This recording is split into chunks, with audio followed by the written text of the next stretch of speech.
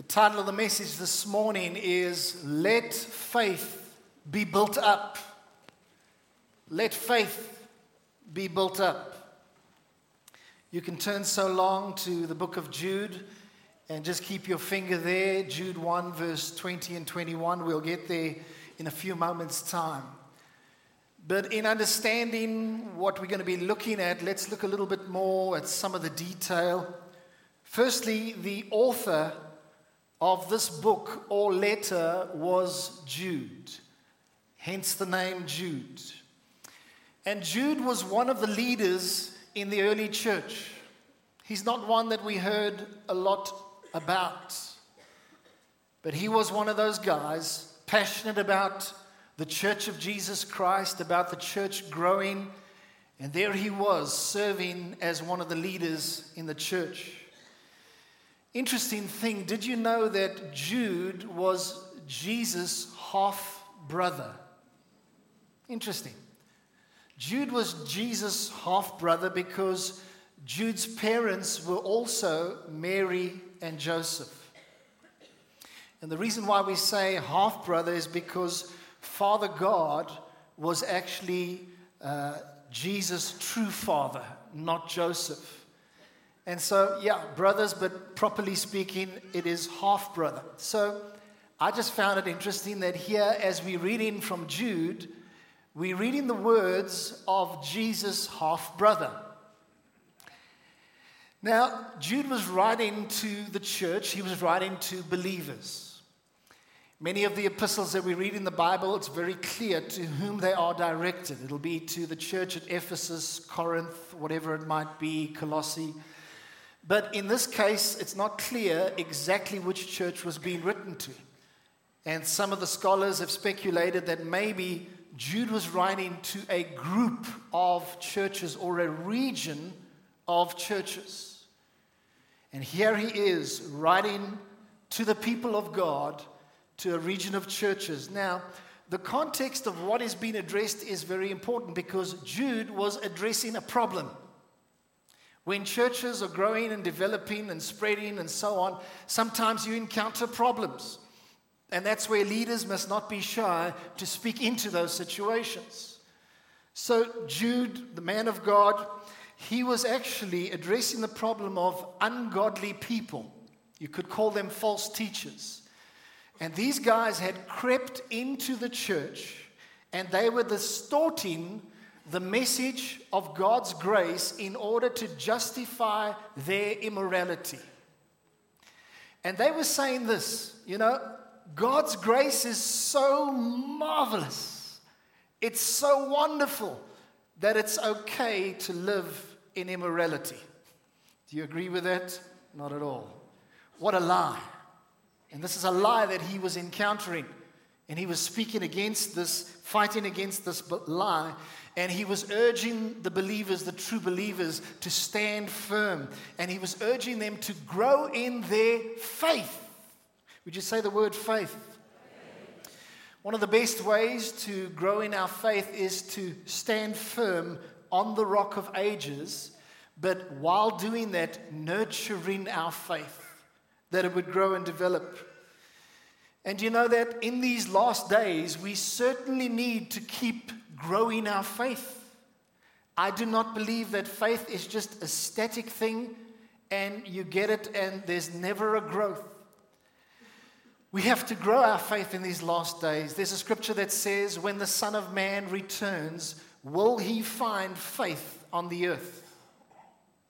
It would almost seem as though in the last days there will be a decline in faith in general.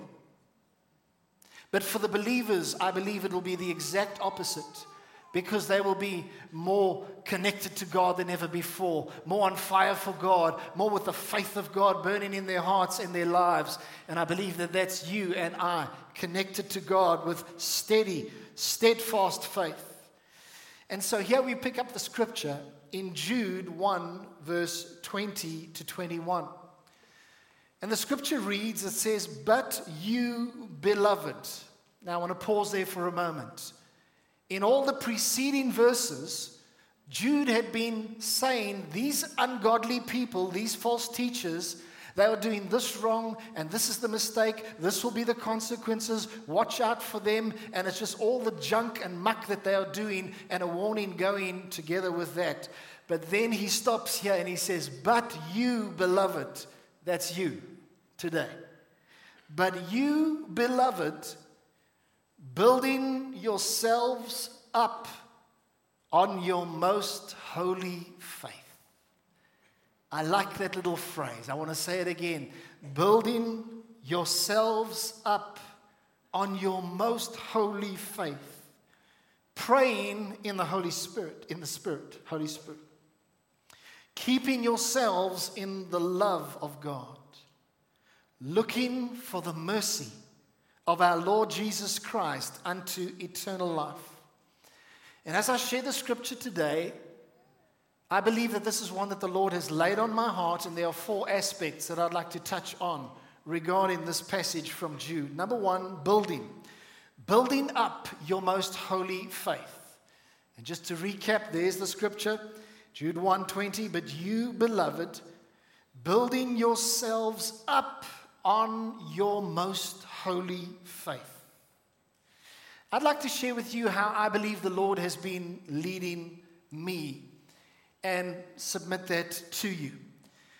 A few months ago, I began to ask the Lord, and I said, Lord, would you begin to speak to me, drop into my spirit a theme for the new year? Now, there doesn't always have to be a theme for each year, because God's seasons are not necessarily in accordance with our calendar. But nonetheless, I said, Lord, would you give me a theme for the year? And so I just presented my request to the Lord. And then I just began to wait, expecting that the Lord would speak to me. And then it was only about 2 weeks later, while I was doing the real spiritual activity of shaving in the morning.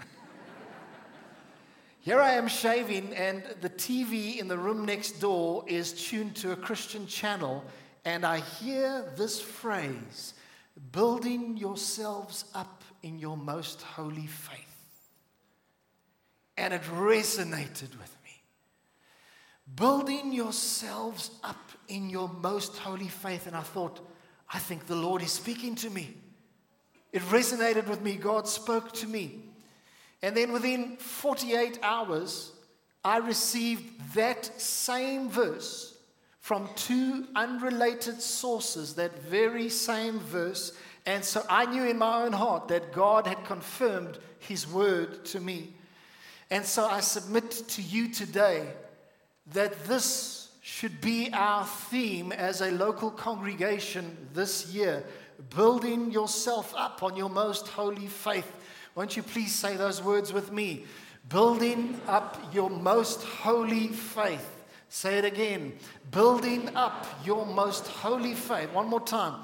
Building up your most holy faith. And so I submit to you that this is what we need to be focusing on in this year. And I believe that the way that we are coming into the year, that God wants us to be at the end of the year, leaving this year where faith has been built up, where faith has grown, where faith has increased, where faith has enlarged, where God has done an unmistakable work.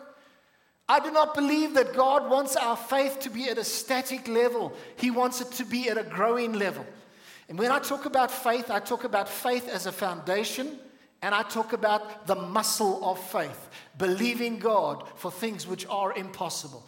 Believing God for healings. Believing God for dramatic breakthroughs, which in the natural are impossible. And so I feel that from the pulpit this year, we need to be seeking to speak messages of faith. We need to make sure that in our own hearts, I believe that we need to say almost, yes, Lord, I submit to what you want to do in stirring and growing my faith in this year ahead. Come on, can anybody get excited? And so I believe that this is what the Lord wants us to do, so that the messages that we begin to look at the stories of faith, the miracles that took place which were completely supernatural. We begin to look at the Hall of Fame, if I can put it that way, the Faith Hall of Fame, at some of the great men and women of God in the Bible who were exemplified for their faith, and learn from them. And so I want to say, if you think that this is a year where you're just going to stay at status quo, I believe if you will allow God to work in your heart, I believe there will be a growth and God will take us on to new things. And I even speak and I prophesy over the people of God that this is a year where faith will arise, where faith will be built up. Faith is rising in this place in Jesus' name. Faith is rising in this place. And so that's what I believe the Lord wants to say. And Matthew 17, verse 20 is on your screen. And it says, Jesus said, "Assuredly, I say to you, if you have faith as a mustard seed," we know a mustard seed is very small, "you will say to this mountain, move from here to there, and it will move. And nothing will be impossible for you." I want to submit to you that I believe there are some mountains in our lives. Mountains could be looked at things like problems. Mountains could be things like obstacles. I believe there are some mountains that you and I are living with which should be rejected and not tolerated. Now, I do understand that sometimes God will have us go over a mountain. That is part of His plan. And He takes us into a certain time and we have to get up and over a mountain. Fair, I understand that. But I believe that there's also times when we are having to go up mountains and try to get around mountains. But God is actually saying, I want to release your faith that you would say to that mountain, be removed, and God can remove it in a supernatural way. He can remove that obstacle in a supernatural way. And so let's not have a silent pact with the enemy, accepting strange mountains that God has never called us to accept. I speak faith into your hearts today. And I believe that there are some situations that you and I have said are impossible, but God does not agree with what we are saying. And God is saying, all things shall be possible. I would rather come into agreement with God than come into agreement with popular belief of what other people are saying through their own experiences. Because we don't talk from experience, we talk from the Word of God, which endures forever. And so I believe that we need to begin to say some of these things, situations, are not impossible. And God will actually deliver us from them. In Jude 1 verse 3, it's on your screen. In the Message it says, I have to write insisting, begging, that you fight with everything you have in you for this faith. What is it talking about? It's faith. Talking about fighting for faith. Maybe this is foreign to you, but it wasn't foreign to the New Testament believers. Fight for your faith, entrusted to us as a gift to God and to cherish. I want to say to you, sir, ma'am, the enemy of your soul is out to destroy your faith. He doesn't want your faith to grow this year, but your King Jesus is wanting to create an environment in which your faith flourishes and grows. The enemy wants to destroy the faith of believers. That's why we need to fight for our faith, and we need to fight to build it. We also need to realize that our faith is something that's so precious. I ask you, do you see your faith as precious? The Bible says it's something that we need to guard and that we need to cherish. That is why it is called our most holy faith. I like that description of it. Please say this after me. My faith is precious. My faith is most holy. My faith is being built up in Jesus' name. Now tell the person next to you, your faith is being built up this year.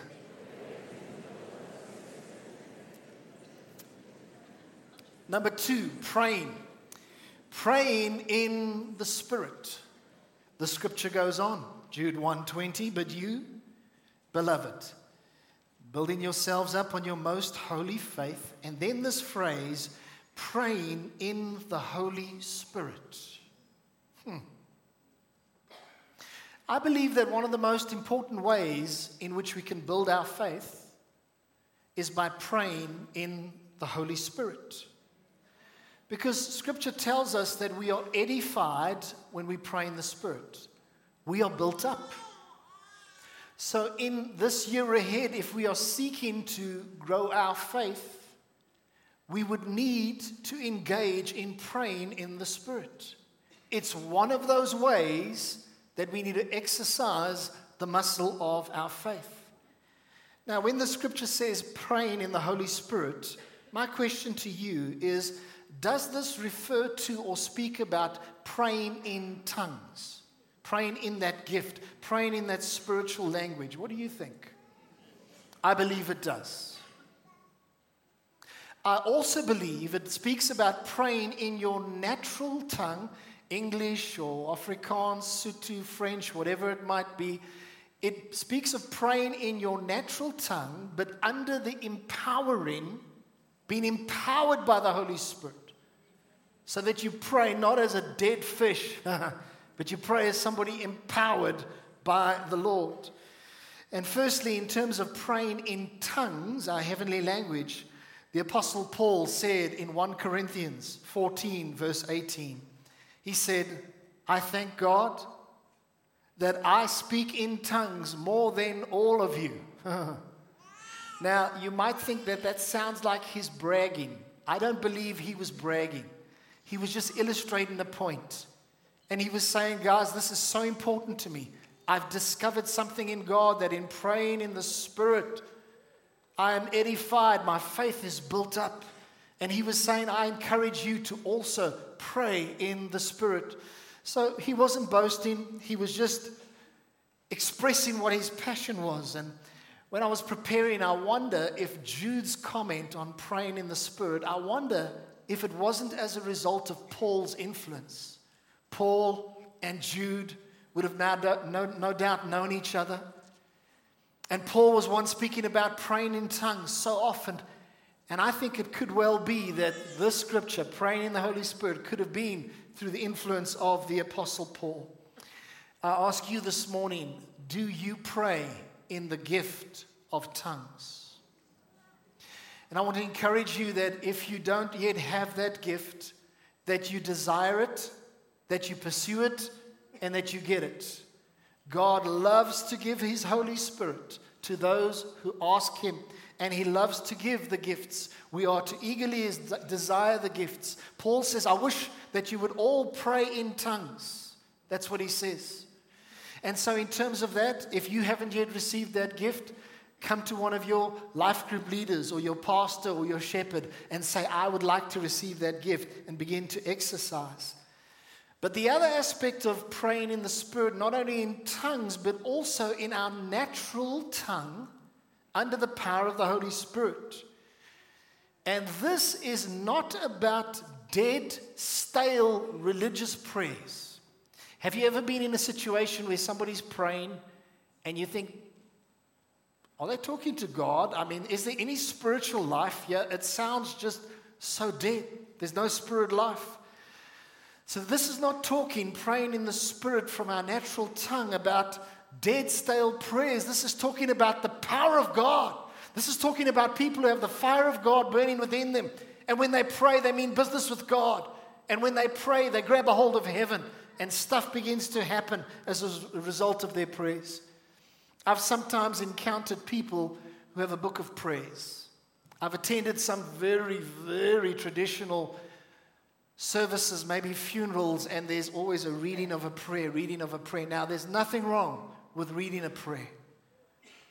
But sometimes I have found that those prayers are mechanical and they are dead. And then you have other people that pray under the power of the Holy Spirit. And I want to encourage you, you be a person that prays out of the power and the fullness of the Holy Spirit. Listen to what Adam Clark says. He says, the prayer that is not sent up through the influence of the Holy Ghost is never likely to reach heaven. Isn't that interesting? And so I'll probably in the coming occasions say more about this aspect of praying in the Spirit. But let's move on to number 3. Are you still with me? Say amen. Amen. Number 3, keeping. keeping yourself in the love of God. Say that with me. Keeping yourself in the love of God. Our text goes on. But you, beloved, building yourselves up in your most holy faith, praying in the Holy Spirit. And then it says, keep yourselves in the love of God. That's interesting. Verse 21 in the Message version says the following. It says, staying right at the center of God's love. Now, my question is, how do you keep yourself in the love of God? Imagine you're somebody who's been serving God at least for, let's say, 2 or 3 years. Imagine you have a new believer that comes up to you and they say, just explain to me, keep yourselves in the love of God. What does that mean? Would you be able to give them an answer? And I'd like to suggest to you that the answer of what does that mean is the following. Obedience is the key. Please say that with me. Obedience is the key. I firmly believe that obedience is the key to remaining in the love of God. Let me back it up from Scripture. John 15, verse 9 to 12. And it says, Jesus says, as the Father loved me, I also have loved you. Abide in my love. Doesn't abide in my love sound like keeping yourself in the love of God? Abide in my love. And then it says, if you keep my commandments. That's obedience. You will abide in my love, just as I've kept my Father's commandments and abide in his love. And so Jude here was warning about false teachers and ungodly people that had come in and they couldn't care about obedience. But you know what I believe is that if you really love God, obedience means a lot. The Bible says, if you love me, keep my commandments. And so the obedience is the key. But these false teachers, these ungodly people, they couldn't care about obedience. And as a result, they stepped outside of the love of God in their lives. Do you believe it's possible that you can step outside of the love of God? The Scripture does say that nothing can separate you from the love of God. And I know that the Bible says that I will never leave you nor forsake you. But I tell you what, experiencing God's love in practice can be hindered through a disobedient lifestyle. And we don't want that. So we want to be walking in an obedience of lifestyle because then we are keeping in the love of God. Now, just a little illustration. Imagine that God's love is like sunshine. And let's say it's a clear sky day and you step out into the sunshine, and in the same way that the sun is shining all the time, God's love is shining all the time. And if you keep yourself in the sunshine of God's love, you experience warmth. But if you let something come in between you and God, it can hinder the rays of the love of God shining onto you. And then you begin to experience that you're cold. Something's missing in your life. The warmth of God's love is no longer there. Here is the secret. Don't let anything come between you and God. Stay in the full shining of the rays of his love. And I just felt to say this. I said it in the first service as well. It wasn't part of my notes. But I feel to say this here as well. That sometimes a relationship can be something that is hindering you from the full flow of the love of God in your life. An ungodly relationship that needs to come to an end. I just put that out there because I believe that might be relevant to somebody. But let me tell you, when the enemy wants to trip you up, when the enemy wants to tempt you and get you into sin, you know what you do is you run into the love of God. Do you know that the love of God is like a stronghold? The love of God is a powerful place to be found in. It is a stronghold, and we should run to it. And something that I discovered as I was preparing is, do you know that the love of God is a preservative against sin? Do you know that? I didn't know that. Found it very interesting. And in the first verse of Jude, the author refers to believers as being preserved in Jesus Christ. Please say that phrase with me. preserved in Jesus Christ. Think about that for a moment. Isn't that beautiful? To be preserved in Jesus Christ.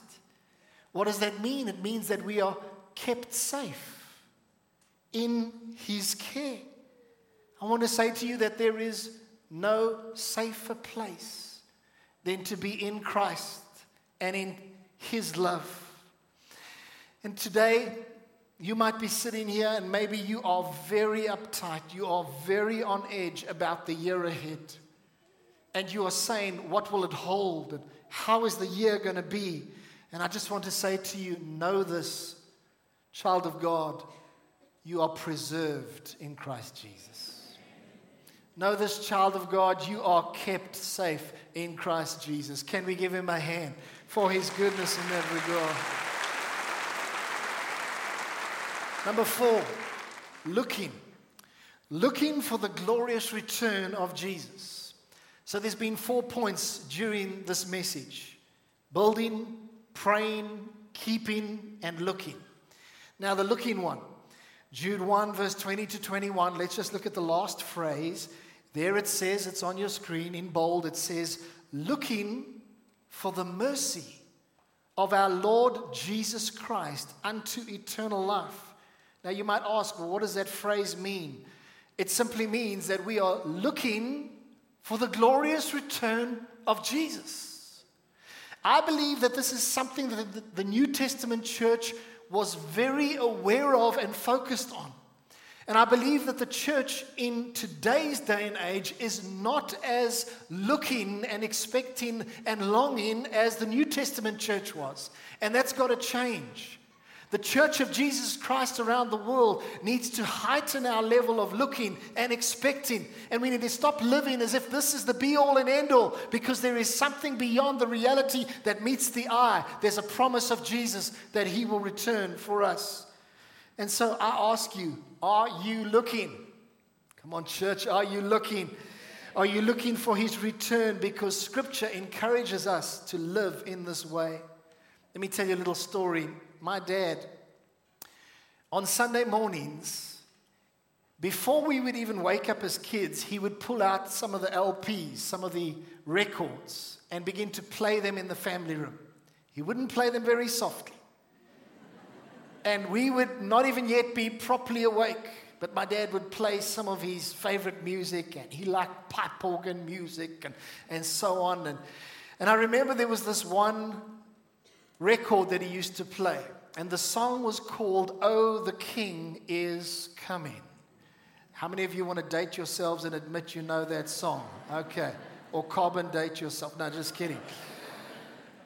"Oh, the King is Coming." And I must tell you, as a little kid lying in bed listening to the hi-fi blaring in the family room, I can't say I had joy in his heart. You know what I mean? It was almost like, oh no, you know. But anyhow, this would play, and I can remember my dad would get excited. And one of the reasons why he would play music on a Sunday morning, he loved to prepare his heart and his spirit before coming to church. And he loved to irritate us. No, just kidding. He loved to prepare his heart and spirit.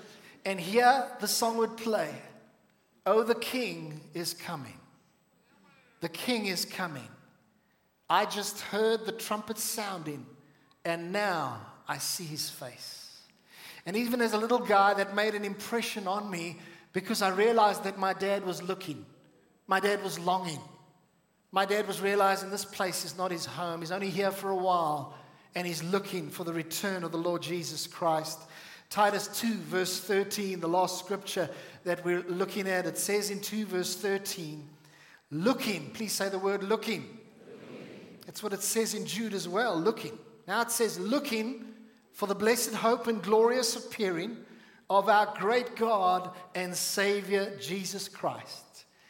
I want to say this, that one of the ways in which we maintain our faith and grow our faith in these last days is by looking forward to the reality that is greater than meets the eye. It is one of the ways of strengthening your faith, realizing that this is what God will do. And I want to tell you loud and clear, God has promised He will return. He has promised He will return. And when God makes a promise, it is not if, but when. The certainty of what He has promised will come into being. The scripture says God is not a man that He should lie, nor a son of man that He should repent. Has He said it and will He not do it? Or has He spoken and will He not make it good? The answer is He will make it good. The answer is He will fulfill the promise. Can we give the Lord a hand of praise for His return and looking forward to the glorious appearing of His return? And it reminds me of that scripture. Not that scripture, it's that song. Like a bride waiting for her groom. We'll be at church ready for you. Every heart longing for our King. Even so, come, Lord Jesus, come. And so I want to encourage you, people of God, that you keep looking to the return of Christ. That you keep longing for the return of the Lord Jesus Christ. Would you please stand as we pray?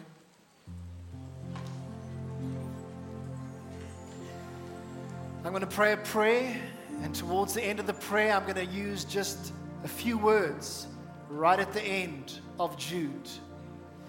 Let's pray. Let's close our eyes right now. Heavenly Father, thank you for this day, and thank you for your word to us. And we declare over this world, over this year, that faith is rising in this place in Jesus' name. We declare that faith will be built up, and we declare that there will be an experience of building up our most holy faith. We open our hearts and we open our lives to you working in us in this regard. And we say, Jesus, come and have your way. And we declare that you will accomplish your plan for our lives, and it will perfectly unfold in this year. And now to Him who is able to keep you from falling and to present you faultless before the presence of His glory with exceeding joy, to the only wise God, our Savior, be glory and majesty, dominion and power, both now and forevermore. And all God's people say, Amen. Let's give the Lord a hand of praise. Hallelujah.